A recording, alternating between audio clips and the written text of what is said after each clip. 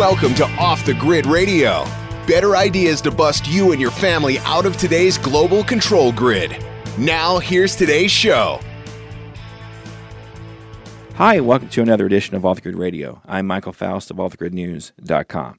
Survival in the wilderness is never easy, but survival in the wilderness when it's frigid cold and snowing, that's even harder. But if you're prepared and know what you're doing, you can do it and live to tell about it. Winter survival is our topic on this week's edition of Off the Grid Radio as we talk to Dave Canterbury, a survival expert and the author of several books, including the New York Times bestseller Bushcraft 101. He's also co-owner of the Pathfinder School. He teaches survival classes, and he also has a YouTube channel that has nearly 500,000 subscribers. We'll talk to Dave in a moment, but first, let me tell you about today's sponsor. Today's sponsor is MySolarBackup.com. The power grid is aging, and blackouts are becoming far more frequent. The solution is quite simple. Believe it or not, you can get free electricity that will work even when your neighbor's power is out. While they're grabbing their flashlights, your lights will still be on. Learn more at MySolarBackup.com or call 877-327-0365. Dave, we've seen you on video. We've enjoyed reading your articles. It's great to finally talk to you. Welcome to the show. Well, I appreciate that, man. Thank you. First question, just to kind of start us off here on this topic, is winter survival, in your view, the most difficult season in which to survive in the wild? I think that's an environmental question more than anything else. I think that you have arid environments that are very difficult to survive in because of the lack of water.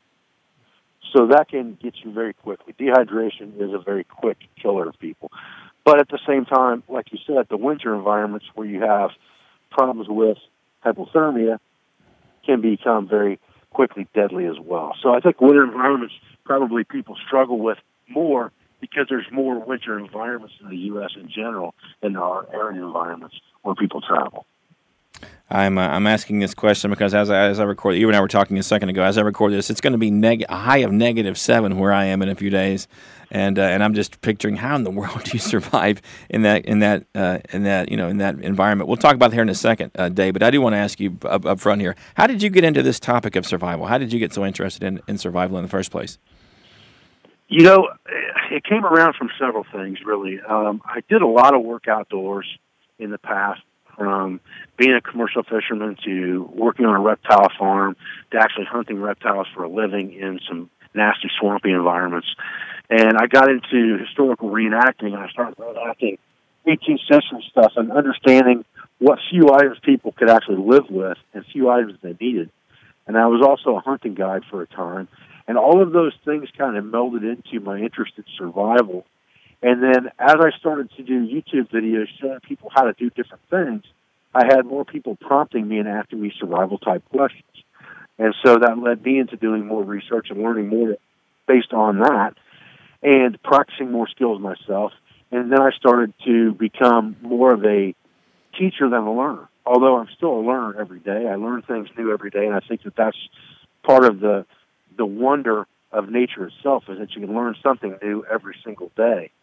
But that's what really got me started in teaching survival to begin with, was just going out and doing it myself and having people ask me questions that were relevant to survival. Let's quickly talk about everyday carry for winter. EDC is a topic that's really a big one in our audience. What would you recommend people carry on themselves during winter that perhaps is unique to the environment?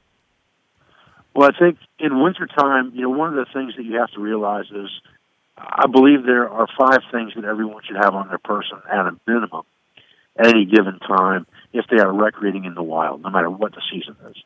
And the first one is a cutting tool. And those 5 C's are really just categories of items. You have cutting tools, combustion devices, containers, cover elements, and cordage. And those 5 elements change with the seasonality, with the environment, and with the geographic location that you're operating. And in most wintertime environments, part of that cutting tool asset is going to have to be an axe, because you're going to want something that you can break into wood that's even frozen. If you need to get the dry wood centers of wet logs, or if you need to process material down for firewood or kindling, you're going to want an axe. And it's much more difficult to do that with a saw or a knife in a winter environment where wood is frozen. So cutting tools, cover elements, combustible device, containers, and cordage. Those are your 5 C's. Let's talk about fire starting. Right. Yeah, let's talk about fire starting specifically, because I'm guessing that that's the number one priority in winter survival. Correct? Am I correct there, Dave? Yeah, I would say in winter survival, fire is probably your number one priority. Being able to light a fire on a moment's notice in any weather condition, especially in the winter if it's cold, windy, wet. That's very, very important, because that allows you to warm water for rapid rewarm from the inside. It allows you to take advantage of the radiant heat from the fire for rapid rewarm from the outside. You can then build shelter elements around that fire to take advantage of convective radiant heat from the fire. There's lots of things that you can do with that fire that make it very, very important to your winter survival. So combustion devices are definitely going to be a necessity, and you want something that will create open flame. You also want a resource that is an extendable resource beyond something that will be a one-time use or short-term use. And when I say one-time use, I'm talking about like a match or a road flare. Mm-hmm. That's a one-time use. You burn it up and it's gone. And you have something that's a little bit longer-term, like a lighter, but I would consider that very short-term as well because it runs off the fluid. Mm-hmm. So you want an open flame device of some kind as your number one priority. So you want something. Go ahead. I'm sorry. Well, I was going to say give us some suggestions there, but go ahead with what you were saying. Well, again, that's my suggestion would be whatever you're comfortable with. But to me, a cigarette lighter, like a regular Bic lighter, is a very handy resource because they are cost-effective.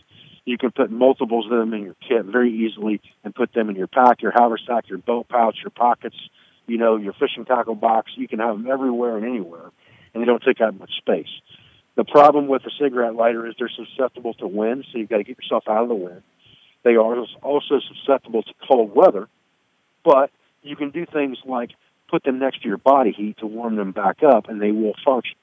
Matches, while they're probably less susceptible to things like the cold weather, they're more susceptible to things like moisture and wind. Mm-hmm. So you've got give and takes there, and then you've got something like a road flare, especially if you have a vehicle, and you have a road flare in your vehicle. That's going to be a one-time use, but it's going to burn just about anything that you put it against over time. So anything that will create an open flame is your number one priority.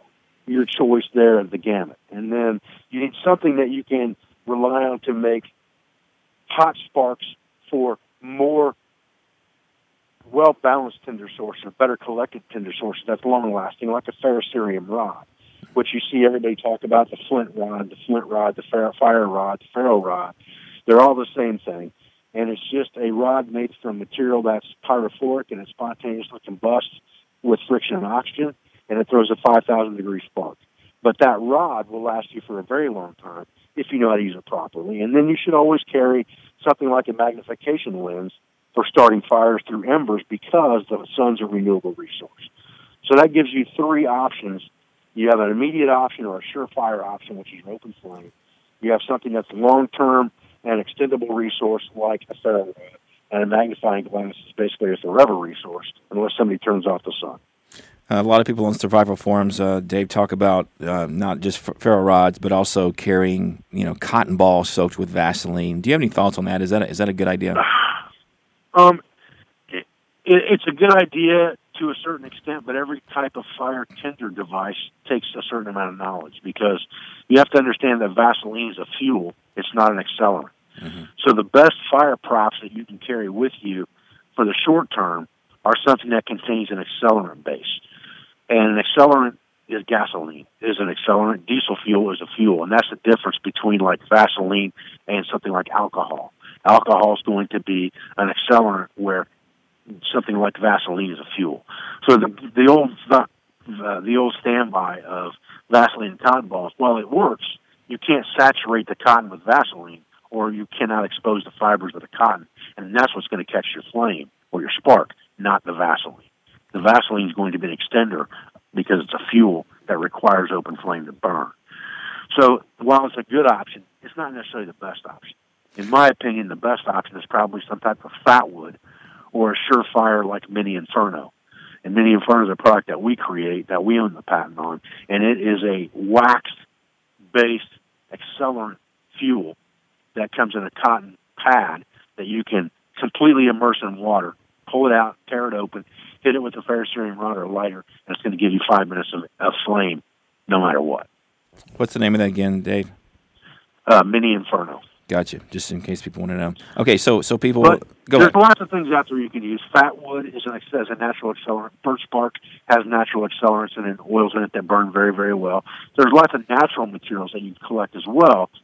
If you do that, if you have those available resources when it's an emergency. As far as carrying something goes, I wouldn't necessarily carry a natural tinder resource other than maybe fatwood, but I would carry something like a micro inferno or even a mini inferno or even cotton balls of Vaseline. Whatever I had that would burn, that I know is going to readily burn, is always something good to add to an open flame resource.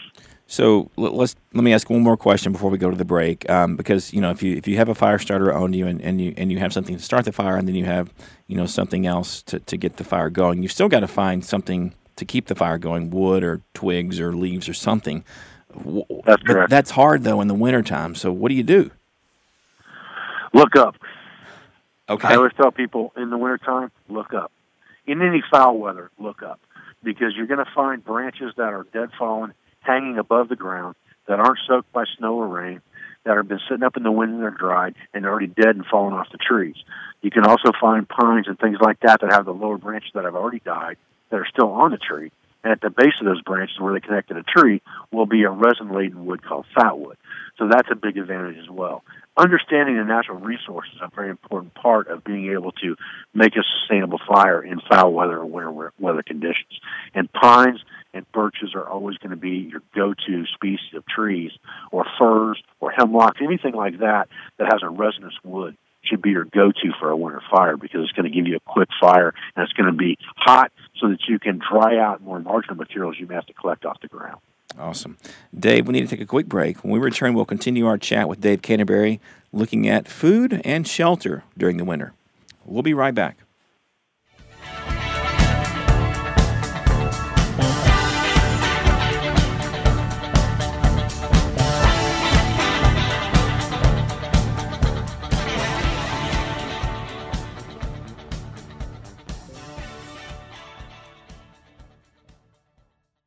Finally in the news this evening, it's being reported that cyber spies from Russia and China have now penetrated our power grid. Even as energy experts are reporting that each summer we get closer and closer to the limits of our nation's power grid, some say that this summer's demand for electrical power may finally push the grid over its edge, creating a cascade of power outages across the country, putting us all in the dark. Are you prepared for the next round of storm-related outages or government-created blackouts? Have you ever thought about taking steps to get off the grid and generate your own private supply of electrical power? If so, this will be the most important information you have ever heard. Solar-powered generators are finally available. They have no moving parts to wear out or break and require absolutely no gas whatsoever. Remember, the government doesn't own the sun, so go to mysolarbackup.com. That's mysolarbackup.com. Check out mysolarbackup.com before you lose your power. Off the grid news, because you want a different paradigm.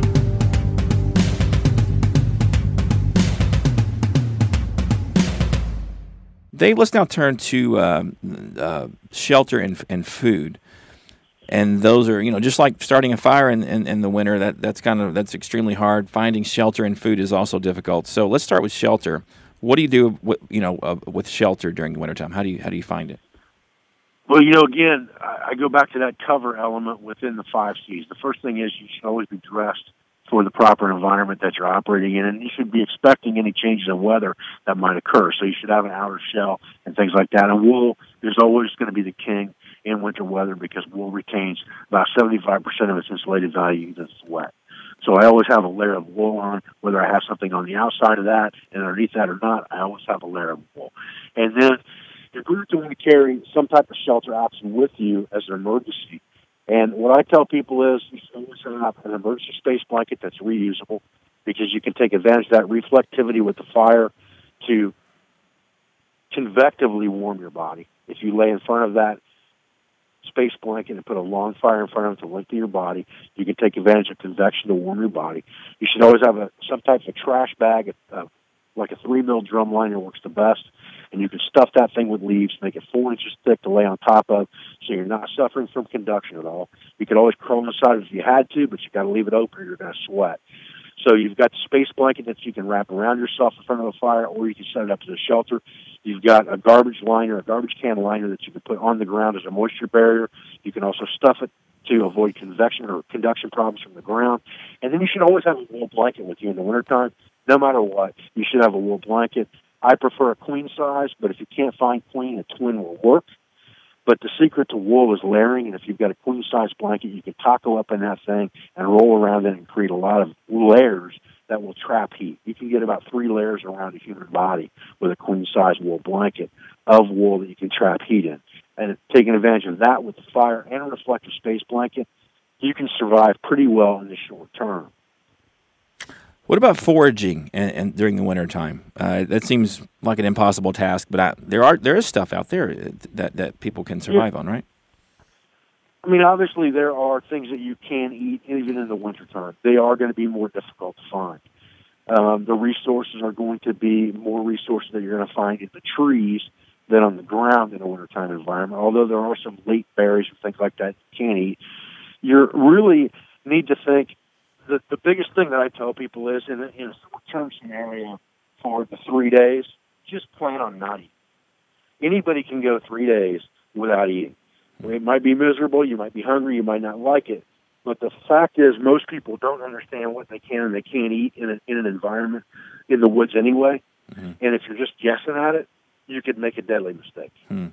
So it's easier just to think to yourself, okay, I'm not going to eat for 3 days. As long as you drink water, you're going to be fine for 3 days. Mm-hmm. If it goes beyond 3 days, then you might want to think about things like meat sources.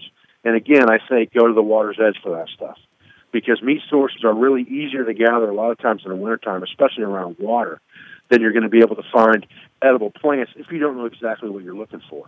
But you can always break through the ice, and you can do some ice fishing and things like that if you have to. But really, for the short-term emergency, you can go quite a long time without eating and be safer and better off than trying to go out and find food. The reason I ask you that is because we've talked to experts before, and I've read stories about eating bark off of pine trees, I should say. Is that something that is easy to do, or is that something that you would also say don't do it? You know, I would say you're better off drinking pine needle tea for the vitamin C and to boost your immune system from being tired and overwrought and hungry and nervous and, afraid or whatever you are when you're stuck. Because you can't eat the inner bark of a pine tree. There's no question about it. That cambium layer of the pine tree can be eaten, but it's like a turpentine potato chip. I mean, it's not going to taste good. Okay. Let's turn to water. I'm just assuming you're going to tell me you melt snow and drink the snow, but is that simple, or what do you do? Well, water is a huge thing, even in the wintertime, and most people don't realize how important water is, even in winter. Water is probably your next priority. Once you have understood that your self-aid is fine, hey, I'm okay, I can breathe, I don't have any cuts or injuries, I'm good to go. You've got your fire, you've got yourself sheltered from the weather. Water is your next priority, without a doubt. And finding fresh water, again, if there's a lot of snow around, you can melt snow. You don't want to eat snow, but you can melt snow, and that goes back to that container we talked about as part of that 5 C's. That container has to be able to be put directly into the fire, so it needs to be made out of metal. The guy that invented the plastic Nalgene water bottle, I don't know what he was thinking, because I would never, ever carry one of those. Mm-hmm. I want any container that I'm carrying to be able to be placed directly in the fire, and exactly for the reason we're talking about now. If I stuff that thing full of snow or ice and stick it in the fire and melt it and warm it up and consume it, then I'm not putting cold water into a warm radiator, which is just going to cool my body's core temperature down, which is what I want to absolutely avoid in a cold weather environment. I only want to drink warm liquids. Let's talk quickly, Dave, about carry, not everyday carry, but what I call car carry. In other words, what should every single person listening to you right now be carrying in their car during winter?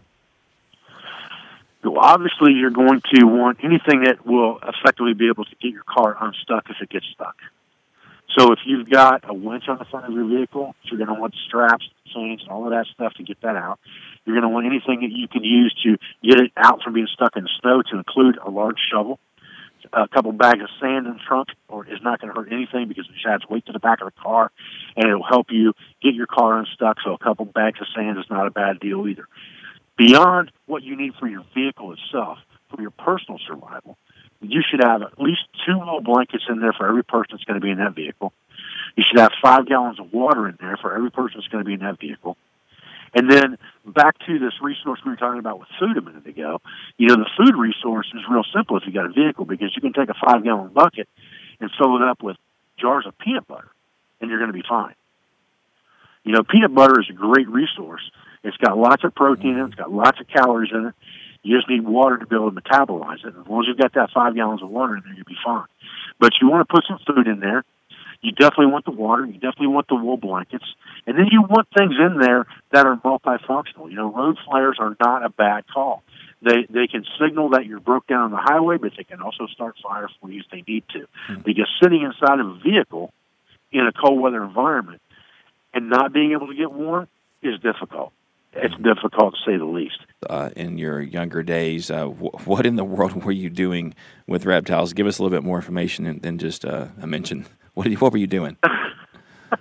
Well, I ran a farm where reptiles were wholesaled into the pet trade, and I also went out and collected reptiles in the wild in the state of Florida back when it was legal, 20-plus years ago when it was legal to be able to do that.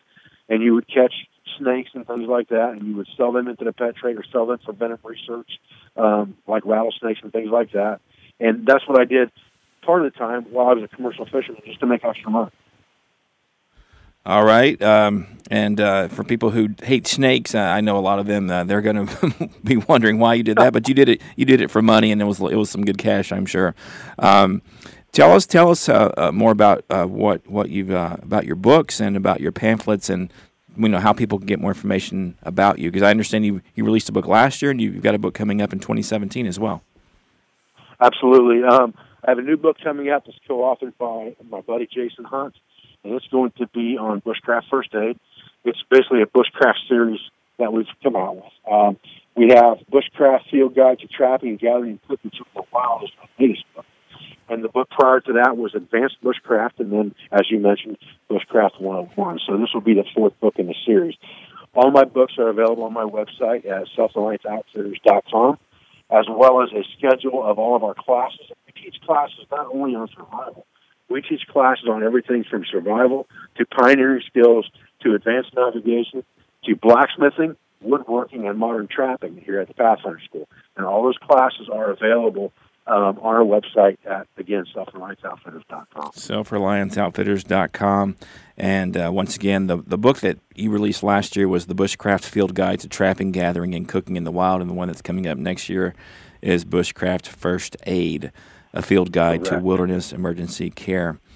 Awesome, Dave. We really enjoyed talking to you, and we'd love to have you back on. Thanks for talking to us today. Hey, I appreciate it, brother. Thank you very much. Our sponsor today was MySolarBackup.com. The power grid is aging, and blackouts are becoming far more frequent. The solution, though, is quite simple. Believe it or not, you can get free electricity that will work even when your neighbor's power is out. Learn more at MySolarBackup.com or call 877-327-0365. As another reminder, you can visit offthegridnews.com for the best off-grid and homesteading advice you can find anywhere. Visit our how-to section where you can learn everything from how to build a solar food dehydrator to how to get your food stove ready for winter. With engineer Richard Hartman, this has been Michael Faust. Please join us again next week for another edition of Off the Grid Radio.